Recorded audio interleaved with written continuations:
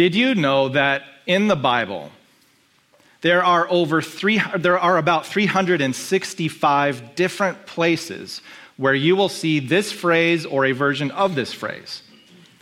Do not fear. About 365 times you'll see that phrase come up. For example, you see it come up with Abraham, or Abram as he was originally named, when God came to him with this crazy calling to go to a different country and he would become a great nation. God led with the words, do not fear. You also see these words come up from Moses, as Moses and the Israelites are trying to leave Egypt, but the Egyptian army is chasing them, and they come face to face with the Red Sea. There's a dead end. Moses turns toward the people and says, do not fear. The prophet Isaiah, who talked to a nation that had been exiled and defeated, that they were a shell of their former selves, he repeatedly told them, do not fear. And one day an angel came to this guy named Joseph who was engaged to this girl named Mary. And Mary was pregnant and he was not the father, but the angel said to Joseph, do not be afraid. Jesus looked into people's eyes throughout his ministry and he saw that look of living paycheck to paycheck. And he looked them in the eyes and he said, do not worry. Then finally, Jesus appeared to John in this crazy revelation. It's the last book of the Bible, Revelation. And Jesus appeared to John in this awfully inspiring form. And Jesus leads with the words, do not fear. 365 times throughout the Bible, God impresses upon you and upon me, do not fear, do not fear. And I think of no better way to illustrate this than the shirt that was popular in the 1990s. No fear. And we often hear slogans like, you need to overcome your fear, tackle your fear, get rid of fear, no fear, no fear, no fear. And this is kind of part of what we want. We don't like fear. And so you might even make it a plan of yours. So every day of the year, work through one of these places where it says, do not fear, do not fear. But what's important to note is that in these sections, God is talking about the unhealthy fear that we need to be rid of. And I'll give you an example. So when I first started driving as a teenager, I had an unhealthy fear of law enforcement. It was so unhealthy that my conscience would bother me if I went more than 2 miles an hour over the speed limit. And I was white knuckling it, even if there was no one around me. And to illustrate this, there was one day I was driving along a country road. It was in Kansas, no one around. And I'm kind of just driving around, not paying attention. And all of a sudden, I see that a police officer is passing me the opposite direction. And so what do? I slam on the brakes. My car lurches forward. And the police officer, seeing my erratic behavior, pulls me over. Now, I had an unhealthy fear of law enforcement. Now, today, I think I have a healthy fear. I still respect the law. I know I need to maintain the speed limit, but I also recognize they are there to help me and to keep others safe. And so in your life, there will be unhealthy fears where God will say to you, do not be afraid. And the spiritual unhealthy fears are when God promises you something, but you don't believe it. And wherever there's a gap between what God promises and what you believe, what fills that gap? Fear. So God says, do not fear, do not fear. 365 places, you'll see that come up. But here's the other part of this. Before we just throw fear out the window and say, well, no fear, I'm living fear-free, here's another thing that you'll see throughout the Bible almost 200 times. You'll see this phrase or a version of it. Fear God. In fact, Jesus himself, and we'll look at this today, Jesus himself looked at people in the eyes and he said, be afraid of God. We need to have a healthy fear of God, just like teenager me needed a more healthy view of law enforcement. But this brings up all sorts of questions, like what does it mean to fear God? Do we need to be scared of him? Like a child is scared of the dark? Do we need to be afraid of him? Do we need to conform out of fear to what he wants us to do? Like, what does it mean to fear God? And I wish I could give you a simple answer to that. Just like there is no simple answer to what does it mean to love, there is no good answer for what it means to properly fear. In some contexts, to love someone means you give them patience and patience and patience, and that's the most loving thing to do. But in other times, what's the loving thing to do? Draw the line. Love can be complicated, and so can fear, especially the fear of God. And so what we're going to do today is we're going to lay the groundworks for what the Bible means when it tells you and me, yes, even New Testament, even Jesus, even after Jesus, it commands us and encourages us to fear God. So today we're going to look at two things. What does it mean to fear God? And what does it do to you when you fear God? And to come up with a definition, I'm going to give a disclaimer. As soon as you try to speak in absolutes about the fear of God, you start to run into some problems. Just like it's hard to define love and patience, like what that looks like, so it is hard to describe the fear of God. And so I kind of made a general, hopefully safe definition for what this phrase means in all the different contexts in the Bible. And then we're going to look into what it does. Oh, and here's the other thing.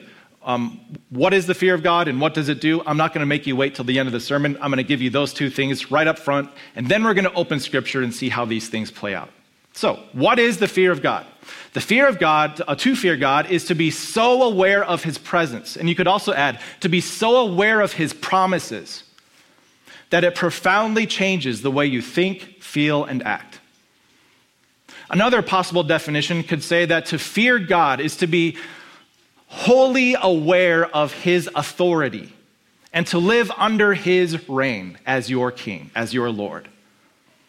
But it's to be so aware that he is present and to be so aware of his promises that it profoundly shapes the way you think, feel, and act.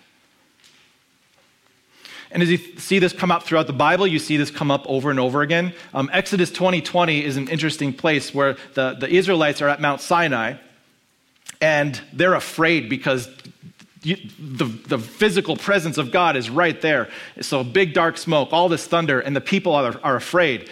And God wanted them to know, don't be afraid. And then here's the other side, the fear of God will be with you.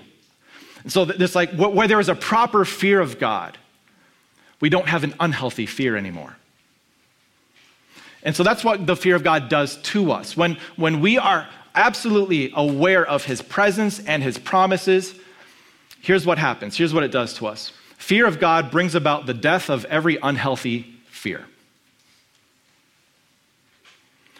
And so those are the principles that we're going to work with in today's message. Remember, to fear God is to be so aware of his presence and his promises that it profoundly changes the way you live. And when we do that, a healthy fear of God brings about the death of every unhealthy fear. So you can maybe see how this gets complicated because in life we do need healthy fears. Like when you get into a car, do you believe every time you get into a car you're going to get into an accident? Well, no. But when you put on your seatbelt, do people accuse you of being afraid? What are you afraid of? You're not going to get in an accident. No, you're just you have a healthy fear of what it looks like to be safe. And so when it comes to your life, there are going to be healthy fears you should continue to pay attention to. But today we're going to look at some examples of the unhealthy fears and how a healthy fear of God puts to death every unhealthy fear. So with that, I'm going to step back and let Jesus take us into a direction here as he talks to his disciples about this concept of fear. And just to set the table, what Jesus is talking about is he's talking just with his closest disciples in Matthew chapter 10. And he's acknowledging that there is danger out there. Specifically, the Pharisees, the religious leaders, had been targeting Jesus. They said, Jesus, you're working for the devil, not for God. And the disciples began to get worried, like, wait a minute, what if they spread this rumor? That's not who we are. And so that they start to get worried, not just what this means for Jesus, but what this means for us, or for them as his disciples. And so Jesus steps them aside. He's like, I can see you're afraid. I can see you're afraid. And at the same time, these Pharisees are being so hypocritical because they're the ones who need to acknowledge their wrongdoing. And so Jesus gathers his closest disciples in, and he says this. Here's one of the 365. Do not be afraid of them, for there is nothing concealed that will not be disclosed or hidden that will not be made known. When you think about the Pharisees, they are so hypocritical, and they're hiding something. But Jesus says, don't worry about them.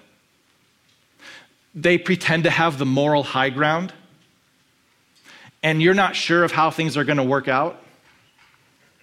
But I assure you that when you look to God, there is nothing hidden that he does not see, nothing concealed that he will not reveal. He knows their hearts. He knows that you should be the ones judging them. But don't worry about that. Don't worry.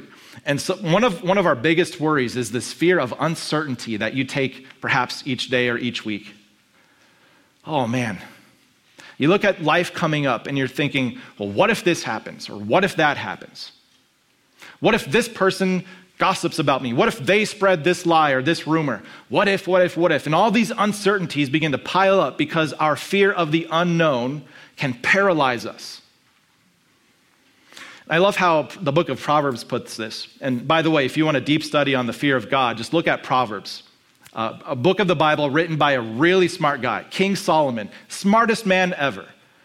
And as he gives tips for what it looks like to have a healthy, whole life, he keeps coming back to this one phrase. Proverbs 9 says, "The fear of the Lord is the beginning of wisdom, and knowledge of the Holy One is understanding." In other words, when you begin to know God, that's when your life begins to make sense. Fear of the Lord, recognizing his presence and his promises and being so aware of them that it changes your life. That's the beginning of understanding.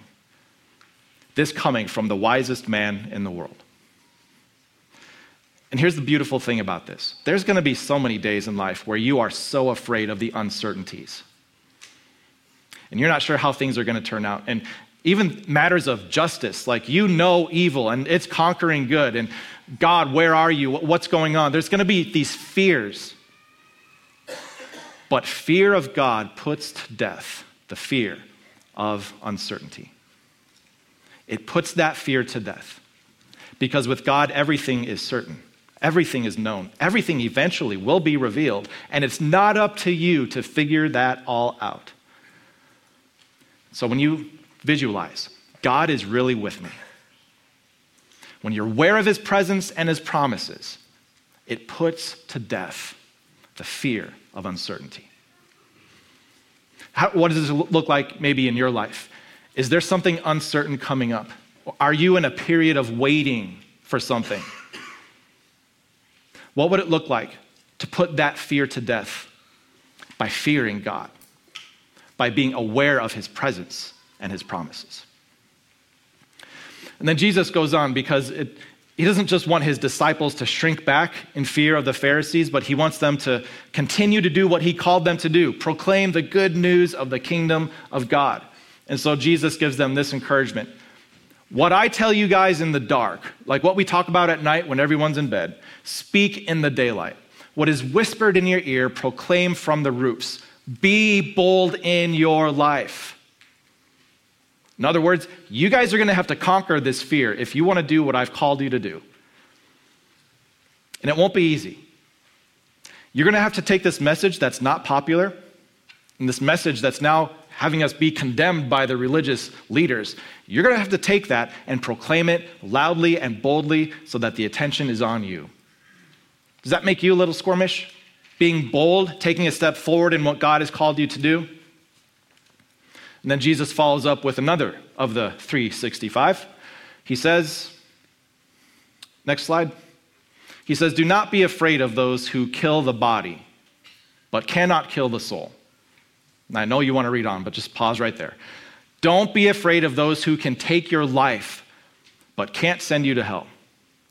Or maybe another way to say it, don't be afraid of those who can ruin your reputation, but cannot take your eternity. Don't be afraid of those who can get you fired from a job, but they can't change that you're a child of God. And then he goes on with this difficult saying. Don't be afraid of those who can kill your body, but rather be afraid of the one who can destroy both soul and body in hell. And he would lean in this moment, say, yes, I'm telling you, be afraid of God.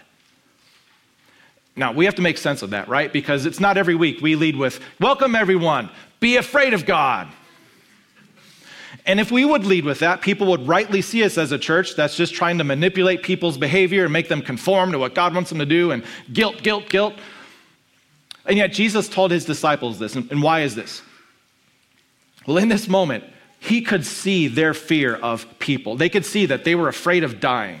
And so he leaned in. He's like, I want you to take that fear and redirect it to God. Because really, let's think about this. What you're afraid of is just a facade. There's nothing behind what they can do to you. So if you're going to be afraid, would you direct that fear to God? That's where it really belongs. If you're going to be afraid of something, put your fear there. And so it gave the disciples this shift. And by the way, Jesus is about to acknowledge that when you do that, you find grace and you find hope. But maybe that's something for you and me too. When we find ourselves afraid of something that's against us, ask yourself, what's really behind it? And what would happen if I took that fear and instead I handed it to God and said, God, I'm going to choose to be afraid of you instead of them? Here's what it looked like for Peter. Several months later, Peter would be out sharing the good news of the resurrection with people. And there was one day where Peter and some others were sharing Jesus, and the Pharisees, the chief priests, they arrested Peter, they put him in jail. God released Peter, and he went right back to sharing Jesus. And so they called him back. They're like, dude, we arrested you. You broke free. You kept doing it. Stop talking about Jesus. And then Peter said this. They said, we must obey God rather than human beings. We are done fearing what you can do to us. We fear God. Not in the sense that we're scared of him. But if we are going to fear anything, we're going to put our fear in him because we are aware of his presence and his promises, and it's changing the way we live. So, number 2, fear of God puts to death fear of enemies because it helps you see rightly that they have no power over you. If God is for you, who can be against you?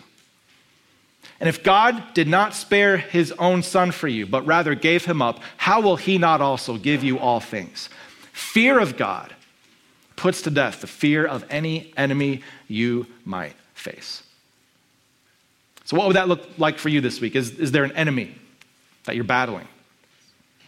And let's be honest, sometimes the enemy is you.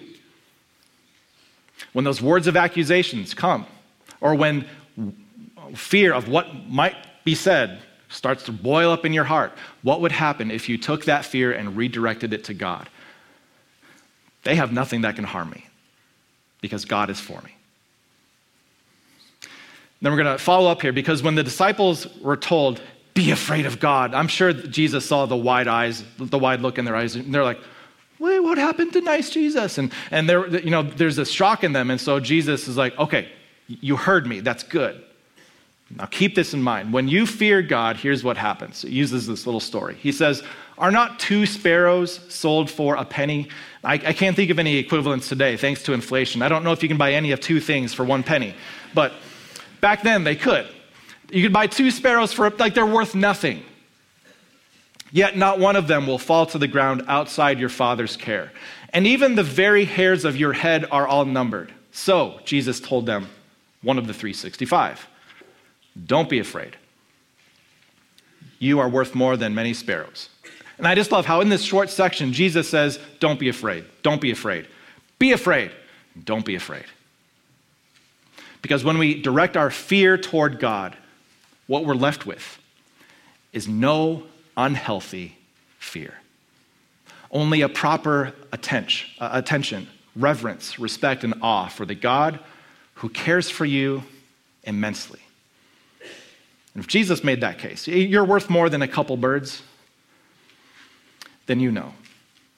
Nothing that happens to you or against you can challenge what you are worth to God. And that's the other big fear that we often face these days. It's not just the fear of uncertainty or the fear of enemies, but it's the fear of questioning, am I really worth anything? And so often we might gauge our value on our performance or on how well we do, and if we make a failure, that just makes us a failure. And it's so hard to find your worth in today's world. And so I love how, again, Peter puts this in 1 Peter chapter 1. He said, live out your life, live out your time as foreigners here in this world in reverent fear. Not being scared of what might happen, but directing your fear and awe and reverence toward God. For you know that it was not with perishable things, such as silver or gold, that you were redeemed from the empty way of life handed down to you from your ancestors. But you were redeemed with the precious blood of Christ, a lamb without blemish or defect. Now, what if you went home today? What if you broke something and you couldn't afford to pay for it? It was millions of dollars, and someone else stepped in and was like, "Oh, I'll pay that for you. That's how much I love you." That would change your relationship with them. When you know the millions of dollars they were willing to spend for you, it's like, wow, I will honor them. I will respect them. It changes what you view yourself. And so when you come to the realization that you are worth the precious blood of Christ, a human being, God in flesh, who committed no sin, yet became sin for you. When you remember that's what you're worth, it gives you a reverent fear. Wow. That's what God thinks of me. Then that will change the way I live. So fear of God, number 3, puts to death the fear of worthlessness. And isn't it true? This isn't just true of middle schoolers, but all of us. Sometimes when we feel worthless, we do things to get attention. Silly things, foolish things, things that come back to haunt us. And isn't it true that all the things we try to do to increase our worth actually make us worth less? There's only one thing that was ever done for you that increased your worth, and that was the sacrifice of Jesus Christ on your behalf. Him taking the place of sinners, and then rising again to prove that it has no hold over you. So the fear of God puts to death the fear of being worthless. What would that look like for you this week? To go out there knowing that you have been declared holy by God by the precious blood of Jesus Christ. And that's what you're worth. And nothing can take that away. A proper fear of God, recognizing his presence and his promises, will profoundly change the way that you live. And then there's one other fear that we need to talk about. The big one. Because as much as I might tell you all these, how a fear of God can put to death all these fears, there's this one other fear that's probably lingering somewhere in your mind. It's this constant fear that maybe God doesn't love someone like me. Maybe Jesus wasn't for someone like me. And so I want to show you where fear was introduced. Not a healthy fear of God, but actually an unhealthy fear of God. And maybe some of you have been wrestling with an unhealthy fear of God, where just the thought of him makes you want to hide from him. And I'm telling you, if that's you, you're not alone. We go back to the very beginning, and one of the cool things about Adam and Eve in the Garden of Eden is that it was no big deal to them that God was just with them. Like, no big deal. God's just walking through the garden with us. I don't even know what that looks like, to have God physically, in a physical way, present with them. But for them, that was just everyday stuff. God, oh yeah, it's the cool of the day. God's walking along in the garden. No big deal. But there was one day God appeared, and Adam didn't like it. Because Adam and Eve had just disobeyed him. And they had brought sin into their hearts. And they were ashamed. And so, as God was walking around, God said, "Adam, where are you?" Adam's like, do I tell him? And here's how it goes, Genesis 3. Adam answered, "I heard you in the garden, and I was afraid because I was naked, and so I hid." I was ashamed of what I did. And so I hid.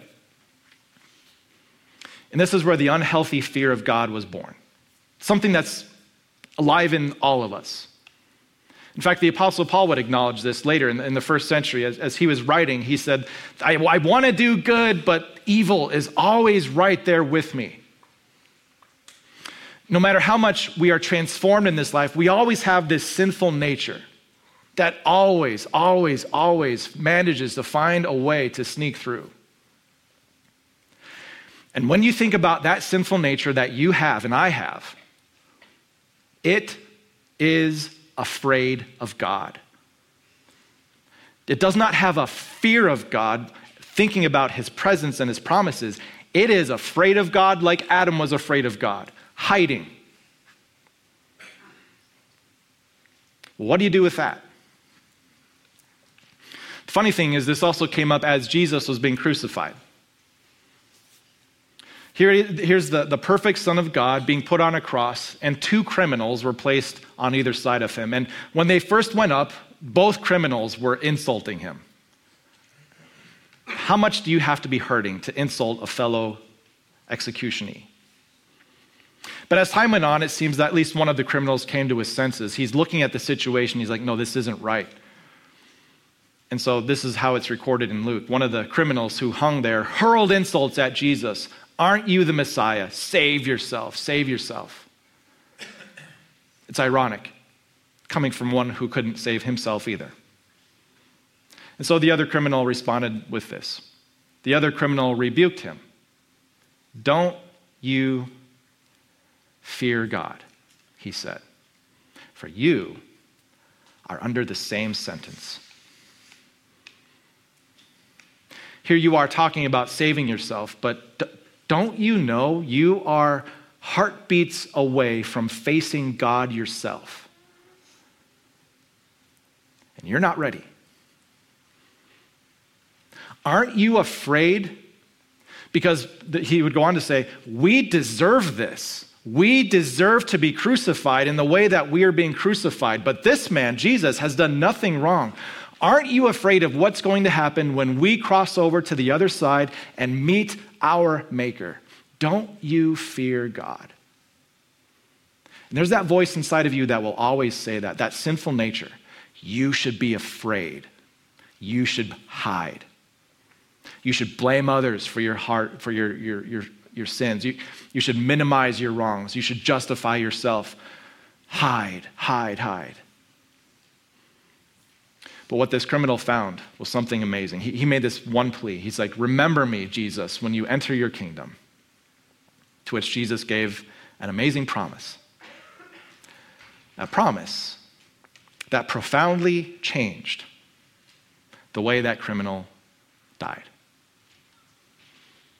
Jesus said, today, you will be with me in paradise. And that's the promise that Jesus extends to you too. Because one day will be your last. You'll be a matter of heartbeats away. And maybe you'll even be aware that the end is coming. And that sinful nature in you will say, don't you fear God? Let's hide, let's try to do what we can. But the invitation of Jesus is so different. He says, no, let's ponder a healthy fear of God. Let's recognize that the presence of God is so much more than just some ambivalent phrase that you might think he's present with you in some religious platitude kind of a way. No, God was very much with us, under the same sentence as us, facing death for us to give us life. That deserves our awe and reverence. So do you fear God? Well, it depends what you mean by fear. If by fear you mean afraid, hiding from, no. A healthy fear of God will actually draw you closer to him as you think about what his presence and his promises mean for you. And a proper fear of God will put to death every death. Put to death every fear of every unhealthy fear that we might have. And I love how the Apostle John put this. He wrestled with this too. There's fear of God, but then there's love of God. And as he considered the two, he brought them together this way. He said, there is no fear in love. And then he clarified, perfect love drives out fear, because he's talking about the fear that has to do with punishment. There is no more fear among you now, fear of punishment, because a healthy fear of God drives out the unhealthy fear of punishment. God has taken that punishment on himself. And the one who fears is not made perfect in love. God is love. And so number 4, fear of God puts to death the fear of death, which conquers every other fear that you and I might be left with. And there might be part of you still that on certain days, that sinful nature kind of pops up and says, aren't you afraid of God? You're going to meet him someday. He knows what you're doing. But a proper fear of God replaces that with trust, reverence, awe and respect, considering that the King of Kings became a human being and entered under the same sentence as us to take that away from us. So the fear of God is to be aware, so aware of his presence and his promises that it profoundly changes the way you live, the way you feel, the way you act. And the fear of God puts to death every unhealthy fear. And I'll close with these words, Hebrews chapter 12. Therefore, since we are receiving a kingdom that cannot be shaken, because it was not established by you, it was established by God, let us be thankful and so worship God acceptably with reverence and awe. For our God is a consuming fire, but he let that fire be consumed on his own Son instead of you. So yeah, fear God. Remember his presence, remember his promises. Show him awe, reverence, and respect. And the reason we can do that is because the love of God has driven out the fear of punishment. And now you can see why this is a complicated topic. And so what we're going to do next week is we're going to continue this series as we get really practical. What does it look like to live in the fear of God? How do we instill this practice or instill this habit in us? And how can we make sure that we're not being too casual with the God who will judge all people? So we're going to look at some of those questions and walk some of those topics as we continue the series. But for now, what does it look like to fear God? It means to be aware of his presence and his promises in a way that puts to death every unhealthy fear. We pray, dear Father in heaven, there are so many fears that can come up to us in our life. So many of them are unhealthy because they create a gap between what we believe and what you promise. And so thank you for the many places in Scripture where you command us and encourage us to not be afraid. Thank you for Jesus, who looked people in the eye and assured them, do not be afraid. Thank you for the perfect love that Jesus showed on the cross so that we know that death has been taken care of and there really is nothing to be afraid of. Help us as we take this message to heart, that you also command us to fear you in a healthy way. Get rid of any unhealthy fear that we might have toward you, like a fear that might want us to hide from you or run from you.